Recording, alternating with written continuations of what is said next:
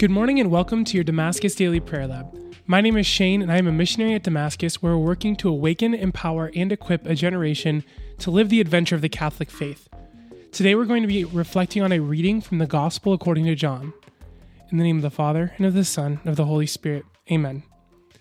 This is the testimony of John.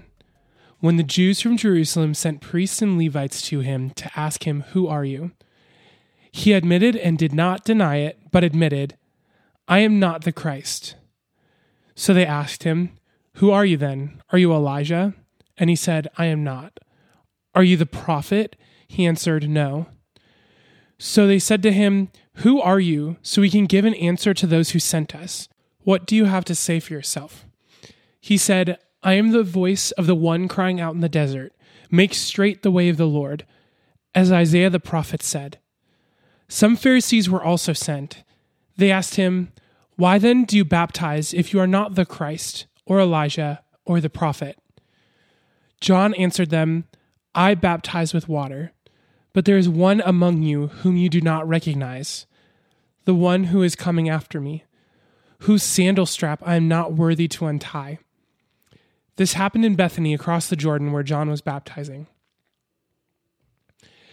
This is such an interesting reading because we sit here and John is basically just asked a bunch of questions and gives the most close-ended answers possible.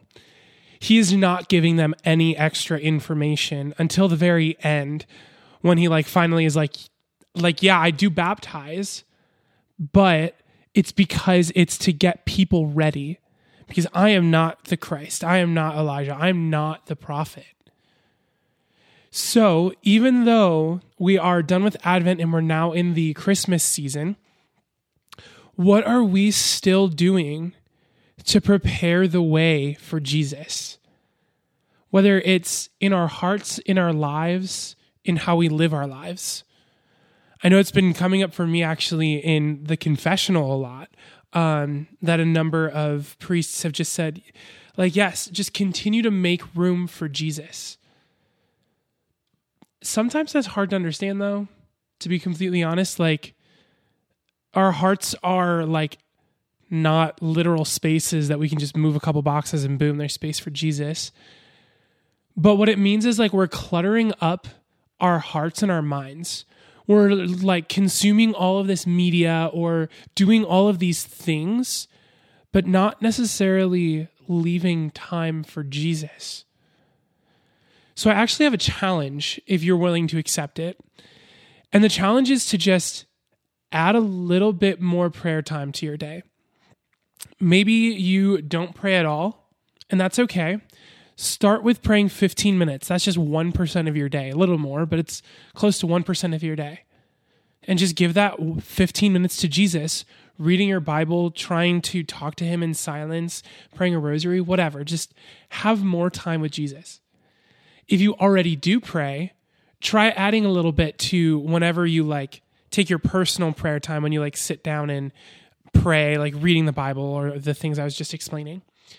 If you already are praying for an hour or something, see how you can pray throughout the rest of your day. Because there might be added times. Obviously, you're listening to this right now, and this is a form of prayer, and through challenge, that's how we're going to pray better. But, maybe there's other times in your drive that you can start to pray. You can play some classic hymns, play some worship music, anything like that. Or just try and pray a rosary. You can always just find a rosary on YouTube or on Spotify, Apple Music probably too, and all that kind of stuff. But just find areas of your day to add prayer. It's that simple. It's such a simple challenge, but you're making more space for Jesus because you're removing other things. And while yes, those other things might very well be good things, sometimes they're not the good things that Jesus has waiting for us. And that's okay. Because Jesus is going to walk with us patiently. He's never going to abandon us because we're not praying enough, because we're not spending 3 hours in church levitating the whole time, because that's just not really always realistic, especially for a work style life.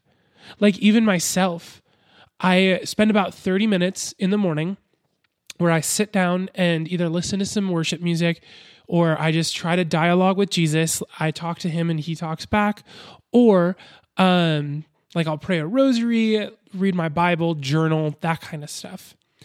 And then throughout the rest of my day is where I'm like, okay, yeah, like I can pray for something now, or in the office at noon, we pray the Angelus.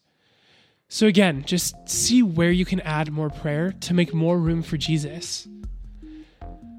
This has been a scripture reflection on the Gospel according to John. Again, my name is Shane, and to learn more about Damascus and the programs and events offered here, please visit us at damascus.net.